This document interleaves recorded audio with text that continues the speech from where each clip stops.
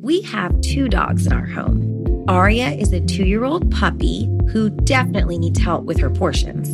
And Nala is a 10-year-old dog who is living a great life, and we want to keep feeding her well so she can hang in there with us for a lot longer. The Farmer's Dog makes it easy to keep them healthy, which can give you more quality years with them. The Farmer's Dog makes and delivers fresh, healthy dog food. It's recommended by vets, nutritionally balanced and made from human-grade ingredients in safe, clean kitchens. It's the best option for dogs at all life stages. It doesn't matter if your dog is young or old. It's always the right time to begin investing in their health, helping you live more healthy, happy, and full years together. You can get 50% off your first box at thefarmersdog.com/vanished. Let the Farmer's Dog know we sent you. Use our code or click podcast after you sign up for your first box.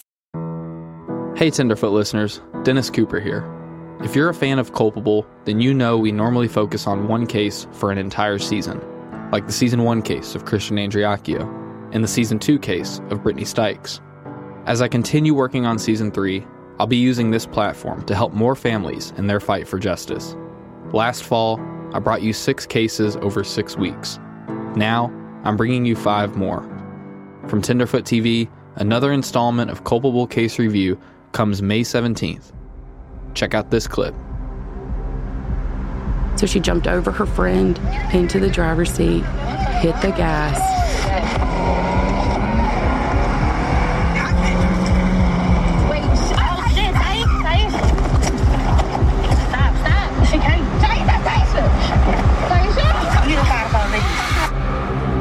Her foot did not let off the gas. She hit a mailbox. I think she rolled into a tree, and she was already dead. From Tenderfoot TV, Culpable Case Review is coming May 17th. Listen for free on Apple Podcasts or subscribe to Tenderfoot Plus for early access and ad-free listening. Learn more at tenderfootplus.com. The Tara Grinstead case is the largest case file in the history of Georgia.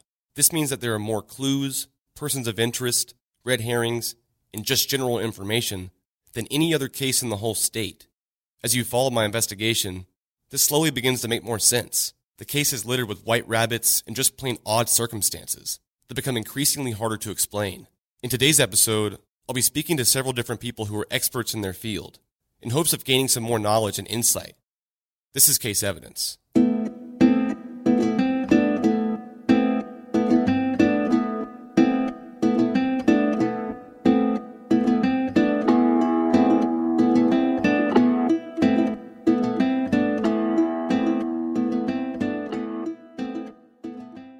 Today I'll be speaking with Dr. Schlesinger again.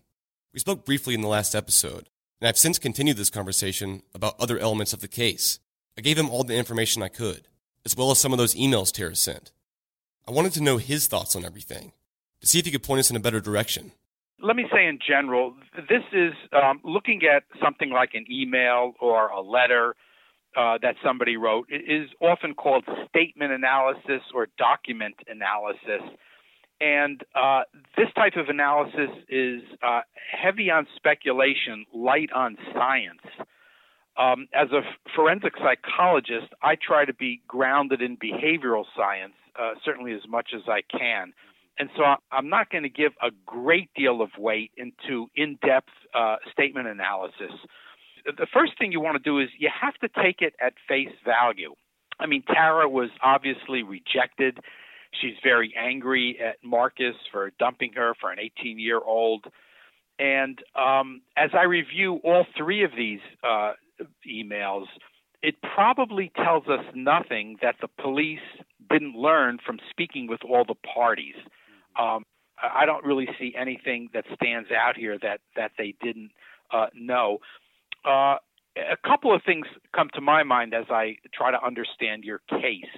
First, was there more than one person involved in her disappearance and murder? That's always possible, but generally speaking, in a cold case like this, it's unlikely because most individuals can't keep their mouths shut. They can't. You talk to any detective, the problem with most criminal defendants is they start talking. And if you have more than one person, the likelihood for someone to talk is increased a great deal. Another thing that comes to mind as I review this case, this is not different than many, many cold cases. And the police, in my view, very likely believe that they know who did this. But the problem is in order to bring a case, you have to be able to prove it. Law enforcement or the prosecutors really only have one chance at this. And so if they bring a case against somebody who they think was involved in this or did this, and the evidence or the proofs aren't there, that's it. Even if more evidence or proof come later on, they're done. It's only they only have a one-shot deal. I had a murder case very recently that was cold for 25 years. The police always believe that they know who killed this child. And after 25 years, they brought the case because it's not that new evidence emerged, but the old evidence was viewed in a different way, and they evaluated it very differently. She was recently convicted last May and just sentenced a couple months ago. It's a very interesting case of a mother who killed her 5-year-old son. And right from the beginning, the police knew that she did this, but you couldn't bring it. So what did they wait for? What was the final piece of evidence? Well, it's a very involved and really a very fascinating case.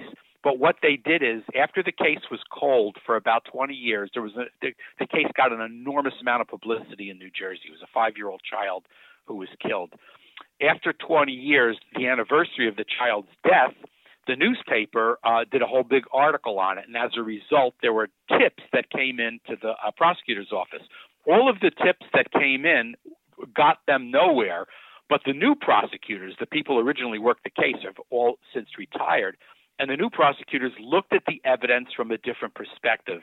And the child was supposedly abducted from a carnival. And when the body was found 11 months later, it was wrapped in a blanket. The original prosecutors and detectives, I should say, not the prosecutors, the original detectives never showed the blanket to the babysitter of the child. The 5-year-old was babysat by at least 3 different people. They never showed that person. They showed it to the mother, who was the ultimate, who was the murderer, and the mother said, "Never saw it before."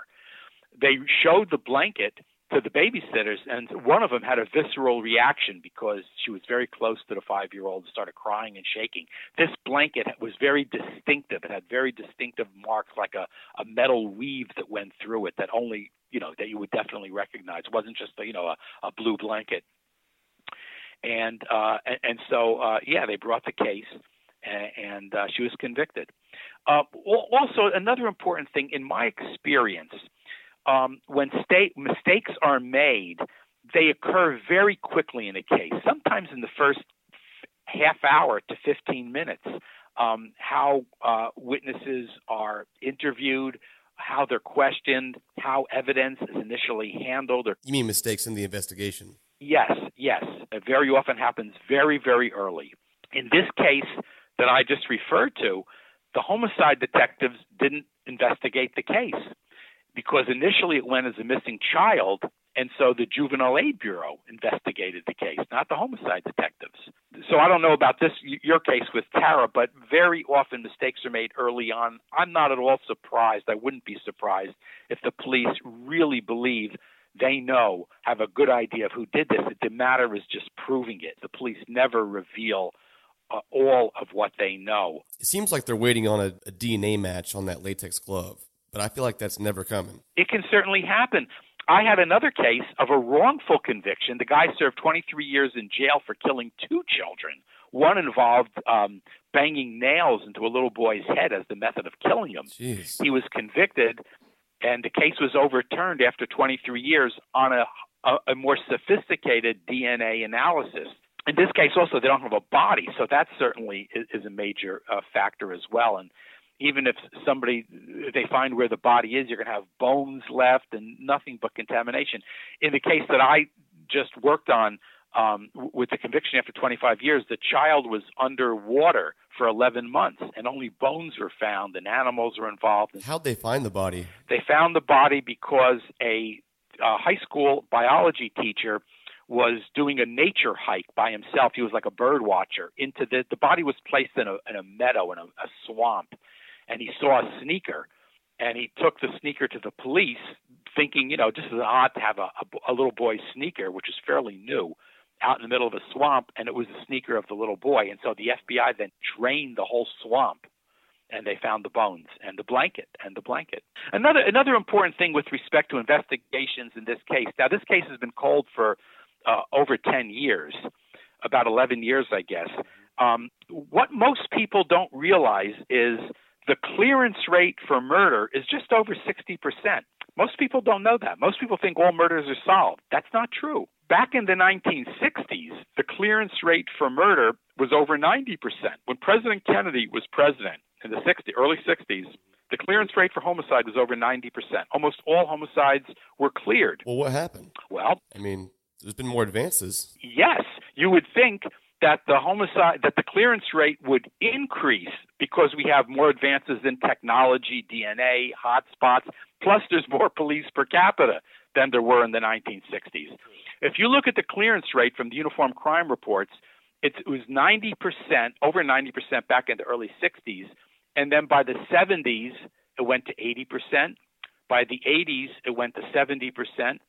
And it reduces about 10% every decade. So why is it going down? Well, the reason it's going down is the type of murder is changing in our country. Back in the 1960s, if it was the murder, it was a typical Cain Abel murder case that I spoke about last session. It's someone close to each other in a family or a domestic dispute or two guys in an argument, that type of thing. And those are very easy to clear. If a woman is killed, the likelihood it was her boyfriend is very, very high, or husband.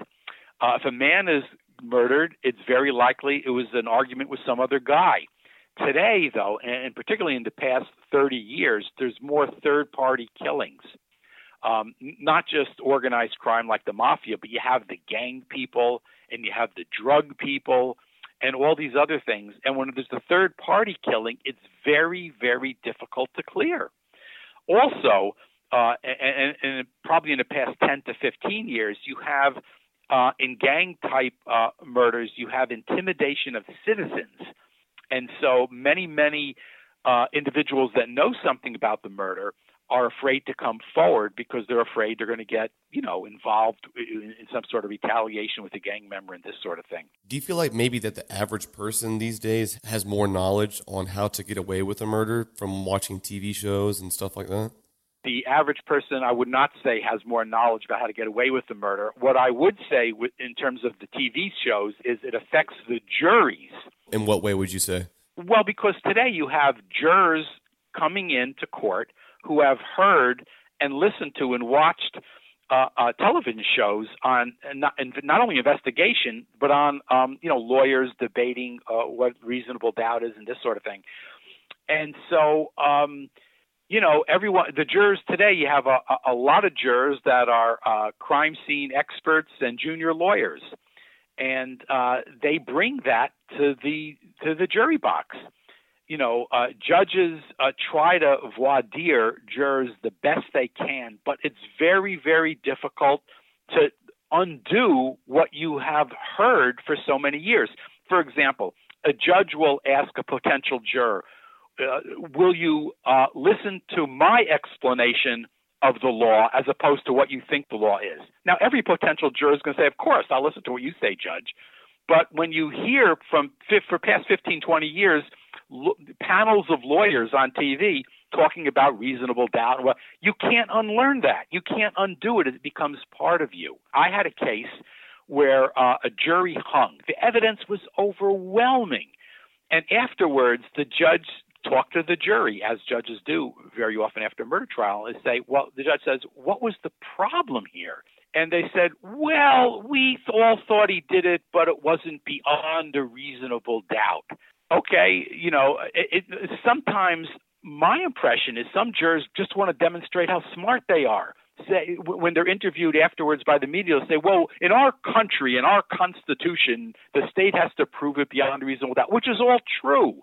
But it's more an attempt with some people to demonstrate their knowledge of the system and all this sort of thing. I had a case where they didn't use luminol. If you go to a classroom of average people, let's say, and I ask my students this all the time, how many people in the classroom know what luminol is? Everybody raises their hand. Luminol is a spray that the law enforcement can use that brings out whether blood is there or not. Mm-hmm. In this particular murder case, the jurors said, several who hung the case, said that the police didn't use luminol. What do you think the red stuff is coming out of the dead guy? It's blood. You don't have to use luminol to prove that the red stuff coming out of the dead guy is blood. Yeah, but on TV they do. It wasn't a real investigation if they didn't use luminol. Exactly. It was prosecutorial error. They couldn't have just seen the blood with their own eyes. Exactly. So what I just mentioned, we just talked about last couple of minutes, those are conviction rates. That's not clearance rate. Clearance rate means cleared by arrest, and that has dropped tremendously. Now, the conviction rate in many jurisdictions, the conviction rate, if you went back 30 years, it used to be about 90%. Prosecutors wouldn't bring a case unless they were absolutely sure they can get a conviction. Right. In many jurisdictions today, the clearance rate is just over 50%. They can't get a conviction because of all of these different sorts of issues, whether it's being a junior lawyer or junior crime scene investigator or all sorts of other issues that may affect these things. Do you think people, in a way, like society is more supportive of criminal defense these days too? Like Making a Murderer and, shows like that? Those sorts of things, and plus wrongful convictions. Mm-hmm. Now, some people will say, we're making the state prove it. That's the way the system was. Right. And if they didn't prove it beyond a reasonable doubt, he shouldn't be convicted. Well, that's true. But on the other hand, if you're releasing a lot of people that killed, you got a lot of bad guys out there. You have to do it right. You really have to do these things right. These are life and death, major decisions. You don't want any wrongful conviction, because if you wrongfully convict an innocent person, the bad guy's out there committing more crimes. Say for, Tara Grinstead's case, a prosecution can only happen one time. That's correct? Exactly. So, even if they were to say, hey, we think this guy did it, and they bring a case against him, and they find him not guilty, they couldn't come back later and say, actually, we think this guy did it? That's correct. It's double jeopardy. You can't. There's a prohibition against double jeopardy. You can't try somebody for a case twice. One chance. You have one shot to do it. So that's why you have to be able to prove it. And no prosecutor is going to bring a case without the adequate proofs. What if they prosecute this person at first and they say, hey, we think this guy did it, and they take it to court and they find him not guilty. Then years later, they're like, okay, maybe we were wrong. We think this guy did it. You can do that, but then the second guy's best defense is the lawyer said, my guy didn't do it, the first guy did it. They thought the first guy did it. Now these guys don't know what they're doing. Credibility goes out the window immediately. Yeah. Exactly. So these are very, very difficult cases. This is a difficult case that you have. It's been cold for over 10 years. It doesn't mean that it will never be solved. It very well may be solved. My opinion, just looking at this from a distance, is the police probably have a very good idea of who they think did this, but you have to be able to prove it. And so we don't really know what they have, and we're probably not going to know until something happens. And again, this can take 20 years. I've had these cases. The odd part about it is it just being a small town, and it'd be one thing if it was a huge city and anybody could have done it. But, you look at this case and you say to yourself, this had to be someone she knew. There's only a certain amount of people. We know that list of people, but we don't know which one it is. It's a real whodunit. It's almost always someone that they know, but sometimes it's not. So you have to approach these investigations with an open mind. A mistake that is often made in an investigation is very early on, someone from law enforcement, for example, may have an idea, a theory of who did it. And you have to guard against doing that, because sometimes you'll look at evidence in a way to support your theory and ignore evidence that doesn't support it. That's human nature. Everyone wants to, have the insight into who actually did this. So that can be a mistake in an investigation. And that's one of the biggest confusing parts about this whole case, is that, we have this information, but it's hard to piece them all together to create one theory or one timeline with everything. You have a fact over here, you have this over here, and some of them don't really fit together. So either one of them or several of them have nothing to do with the case. Exactly. And not only that, you don't know what your facts are, true or not. Exactly. Or partially true, or a little bit true. So it's very. So I hope these thoughts gave you some insight into your case.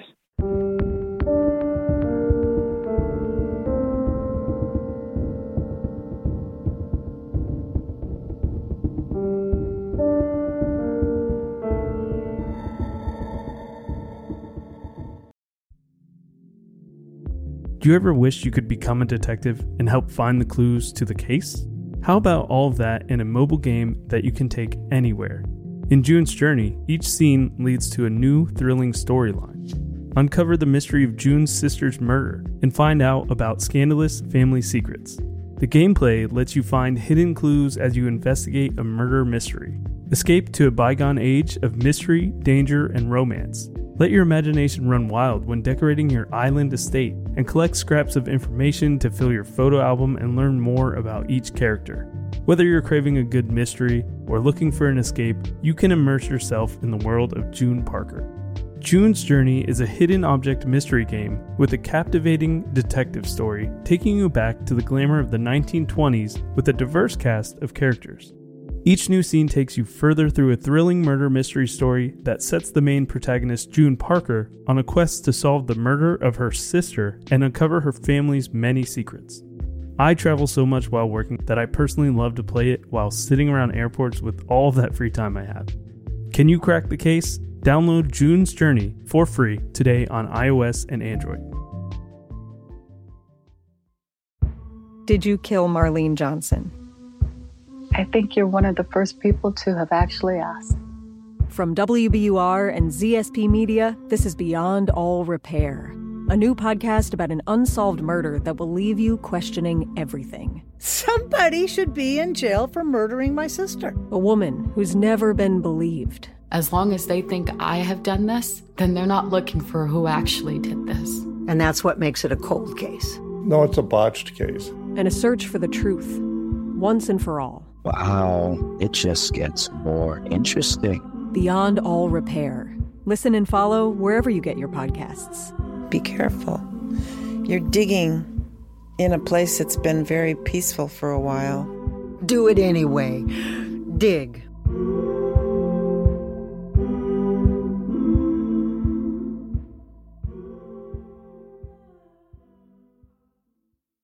One important thing Dr. Schlesinger pointed out was that not only is there a lack of incriminating evidence in this case, but they've also never found Tara's body.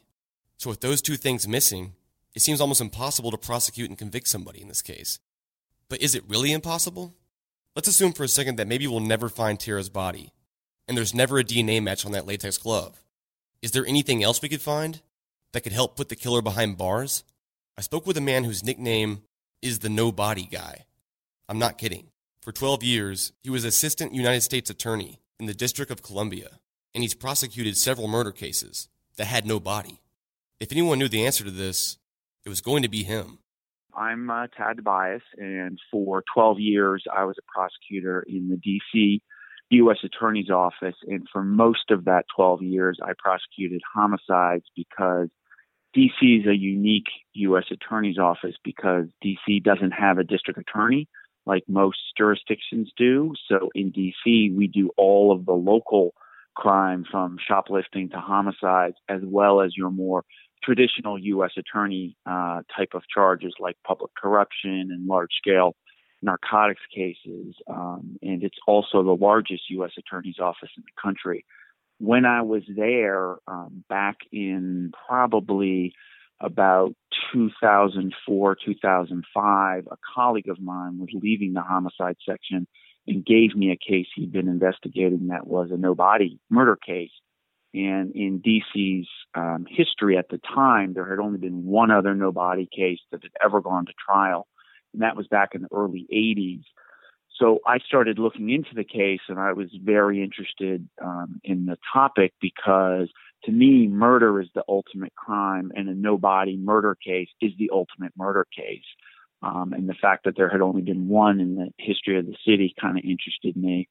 So I started looking into it, and at the same time that I was actually investigating my case along with the detectives, I started researching no-body cases in general because I wanted to find out sort of what the case law was like, and because there weren't really any examples in D.C. other than this one case, sort of what the case law was like across the country. And a colleague of mine who had worked on a no-body case and ended up not going to trial gave me a memo that a law clerk had drafted with like maybe 50 or 60 no-body cases from across the country. And I remember at the time thinking, oh, that seems like a pretty good number, 50 or 60. And when I started looking into it, I found more and more cases and became kind of fascinated because there didn't seem to be any collection of these types of cases, of this very specific and very rare type of murder case. And so I went on and tried my own case, and we ended up getting a conviction in the case. And I became more interested in these cases. And so I started collecting them on a website that I put up anonymously while I was still with the Department of Justice, because I didn't feel like going through, all the bureaucratic hoops you probably had to jump through to do it. So I just didn't use my name. I came up with the name, the No Body Guy. So you actually got a conviction with no body. Yeah. So the case that I tried was involving a defendant named, the victim was named Marion Fye, and the defendant was named Harold Austin. And we got a conviction on that case back in January of 2006. And so I was, really became interested after getting the conviction, kind of discovering more about these cases, and then started thinking, well, maybe I can help other people who try these cases, because I was learning everything for the first time. So I wanted to sort of learn more about it. So without a body, what kind of strong evidence can you present that is just as convincing? The reason a no-body murder case is so difficult is because you don't have the main piece of evidence, the body. If you have a body in a murder case, it generally gives you how the murder happened. Was the person shot? Were they strangled? Were they poisoned? Were they stabbed?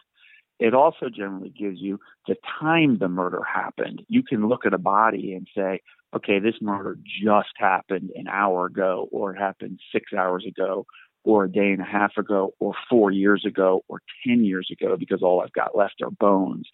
And the third thing a body gives you is where the murder happened. Did it happen in somebody's house because the body's sitting in the house? Did it happen in the middle of the street, like a lot of DC murders, or drug-related or beef-related? Did it happen, in this park? Did it happen in a place of employment? When you don't have a body, you have none of that evidence. And I liken it to if I'm a cop and my boss comes to me and says, hey, Tad, we have a bank that was robbed in the city. I live in D.C.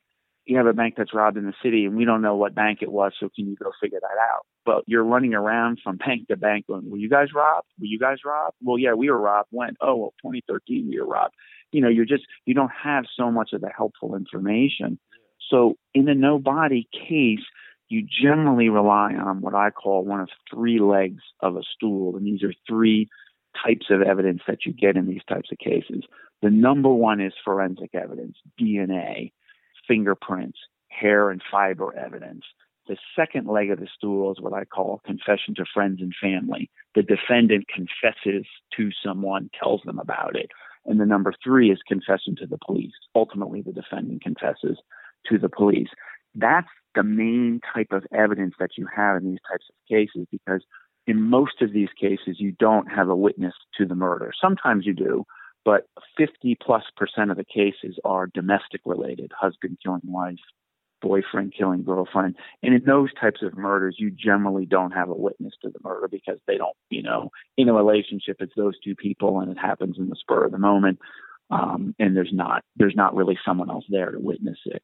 So those three legs of the stool are what you look for in a no-body case. The most successful cases have three of them. In my case, I had all three of those legs. The really difficult cases don't have any of those, but most cases have one of those three legs, and that's how you actually make a successful prosecution. So what's the strongest, you would say?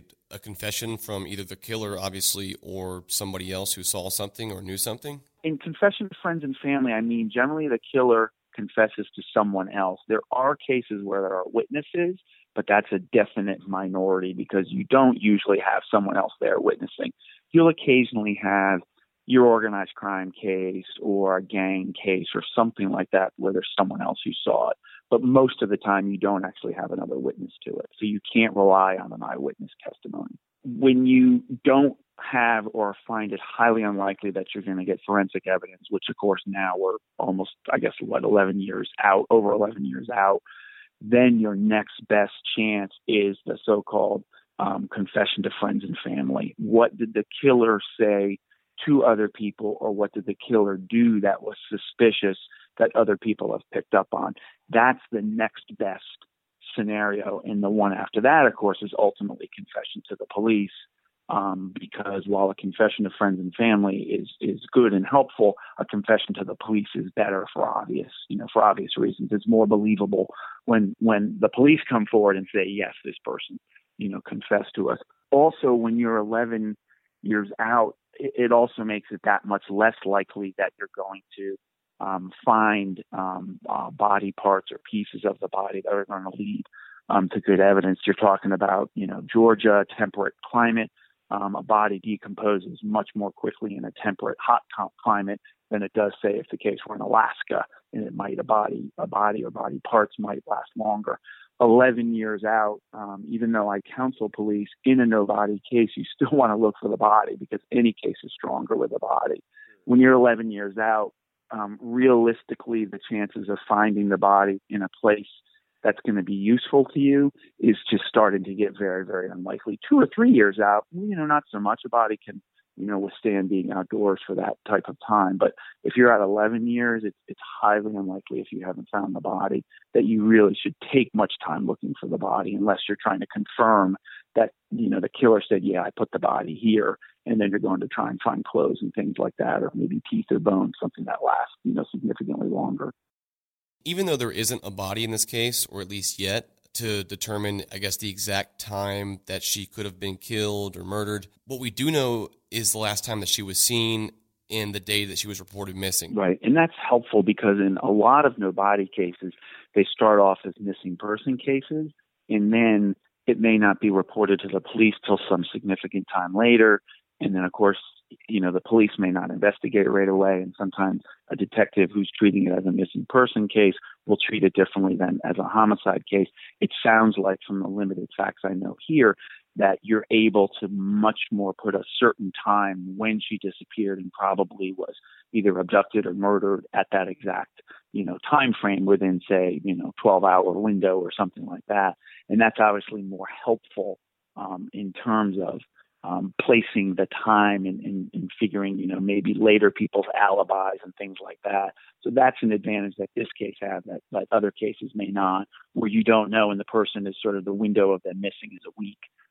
That makes it a little more difficult and challenging.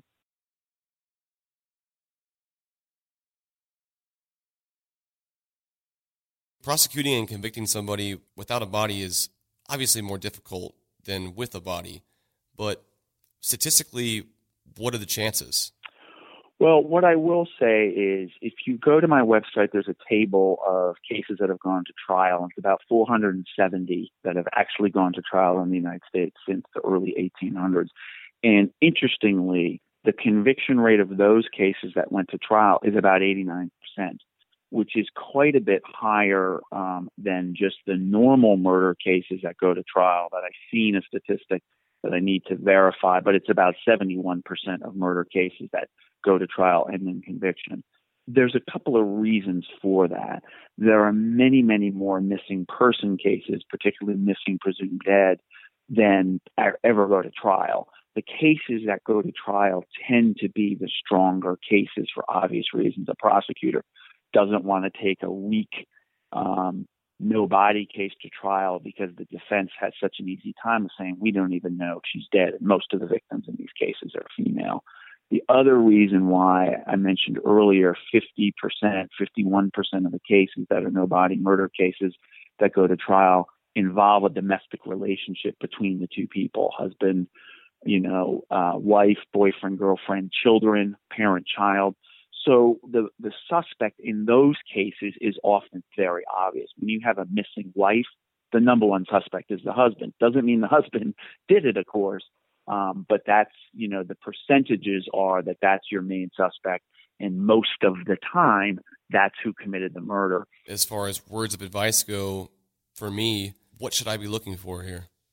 The avenues that are going to bear fruit are what I mentioned earlier, and that is people who knew her and people who knew your suspect, which you don't necessarily know who your suspect is at this point. That's going to be your most productive avenue, is to find out someone who knows something and is willing to talk. What you often find in these cases is the longer time passes, sometimes people think, well, it's harder to solve the case because more time has passed. But that's not necessarily true, because sometimes, say your suspect is someone that someone else is dating at the time, and the person has suspicions that, hey, maybe this person was involved in her disappearance or murder, but I'm dating him and I don't want to say anything about it. But now it's 10 or 11 years later, I'm not dating him, or maybe he's locked up, or maybe I've realized this guy is actually a psycho. And so time passing can actually help your case, because people become less fearful of the person they suspect is involved, or they become feeling more guilty about it. Maybe they knew something back then. They hoped the police would find out about it. They know the police now haven't found out about it, and they're more willing to talk about it. In a case where you don't have forensic evidence, your next best evidence is going to be people. What can people tell you about the facts of the case? That's where I'd focus my energy, figuring out who might know something, a person.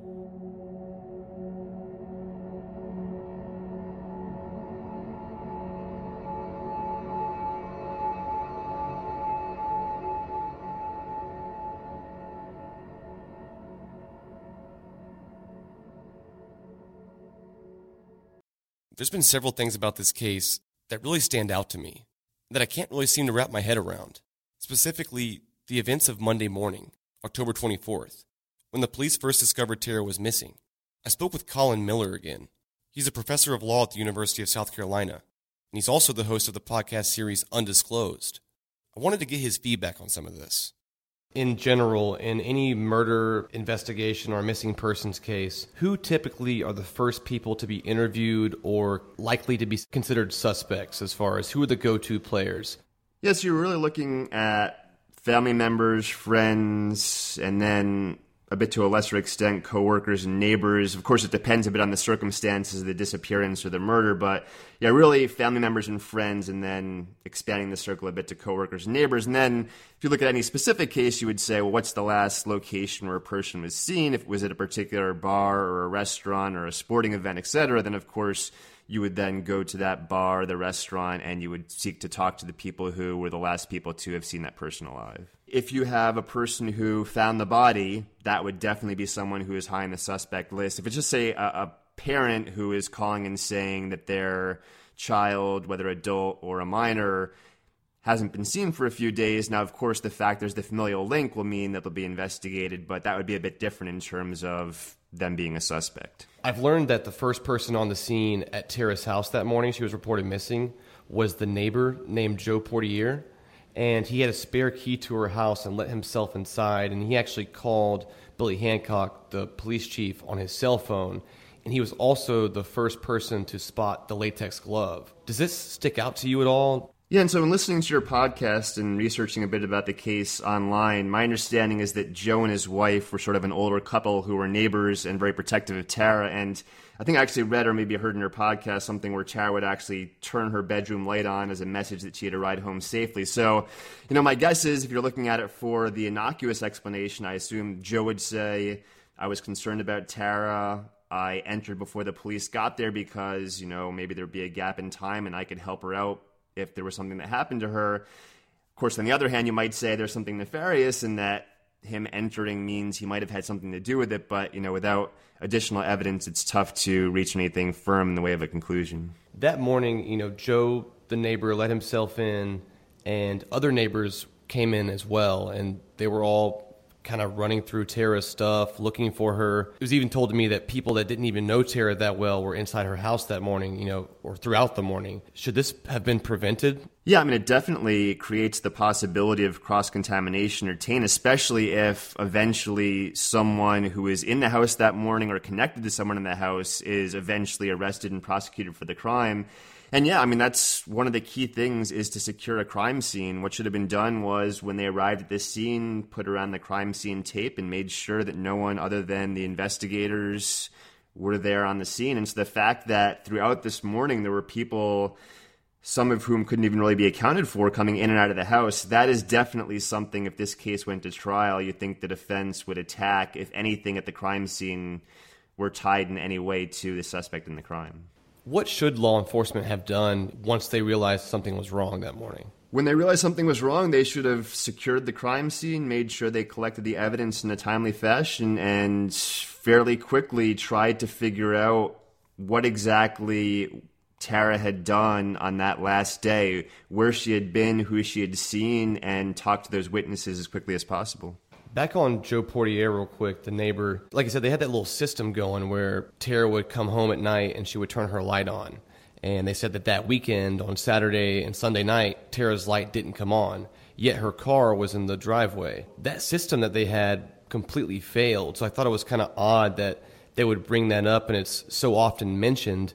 But if it really was a serious system, you would think that with her car being there and her light not on 2 nights in a row, maybe something is wrong, and that's why you have that system. I don't know why you don't call the police sooner if that's the case. Yeah, I guess that's the question, and that it's difficult because it gets in sort of the psychology of how people act, and you always wonder, well, maybe I would have acted differently. I don't know. It's tough to say whether if I had this system worked out, I would have, in the case of Joe, called earlier, or maybe you think, well, her car's there, the light's not on, maybe she forgot, and maybe I'll wait a little bit and see if something happens. So yeah, it's tough to say, again, whether you sort of draw any inference from that would negatively reflect on him in the case. It's a fascinating case. I've been following the podcast all season. I look forward to seeing where you take it. But yeah, it's one of those things where I think you've presented a lot of possibilities out there, and it's really tough to say exactly what happened. I guess that's why it's been unsolved for all these years, but I think you've opened some avenues there for investigation, and hopefully through your investigation that the police are eventually able to apprehend the person responsible for this horrible crime.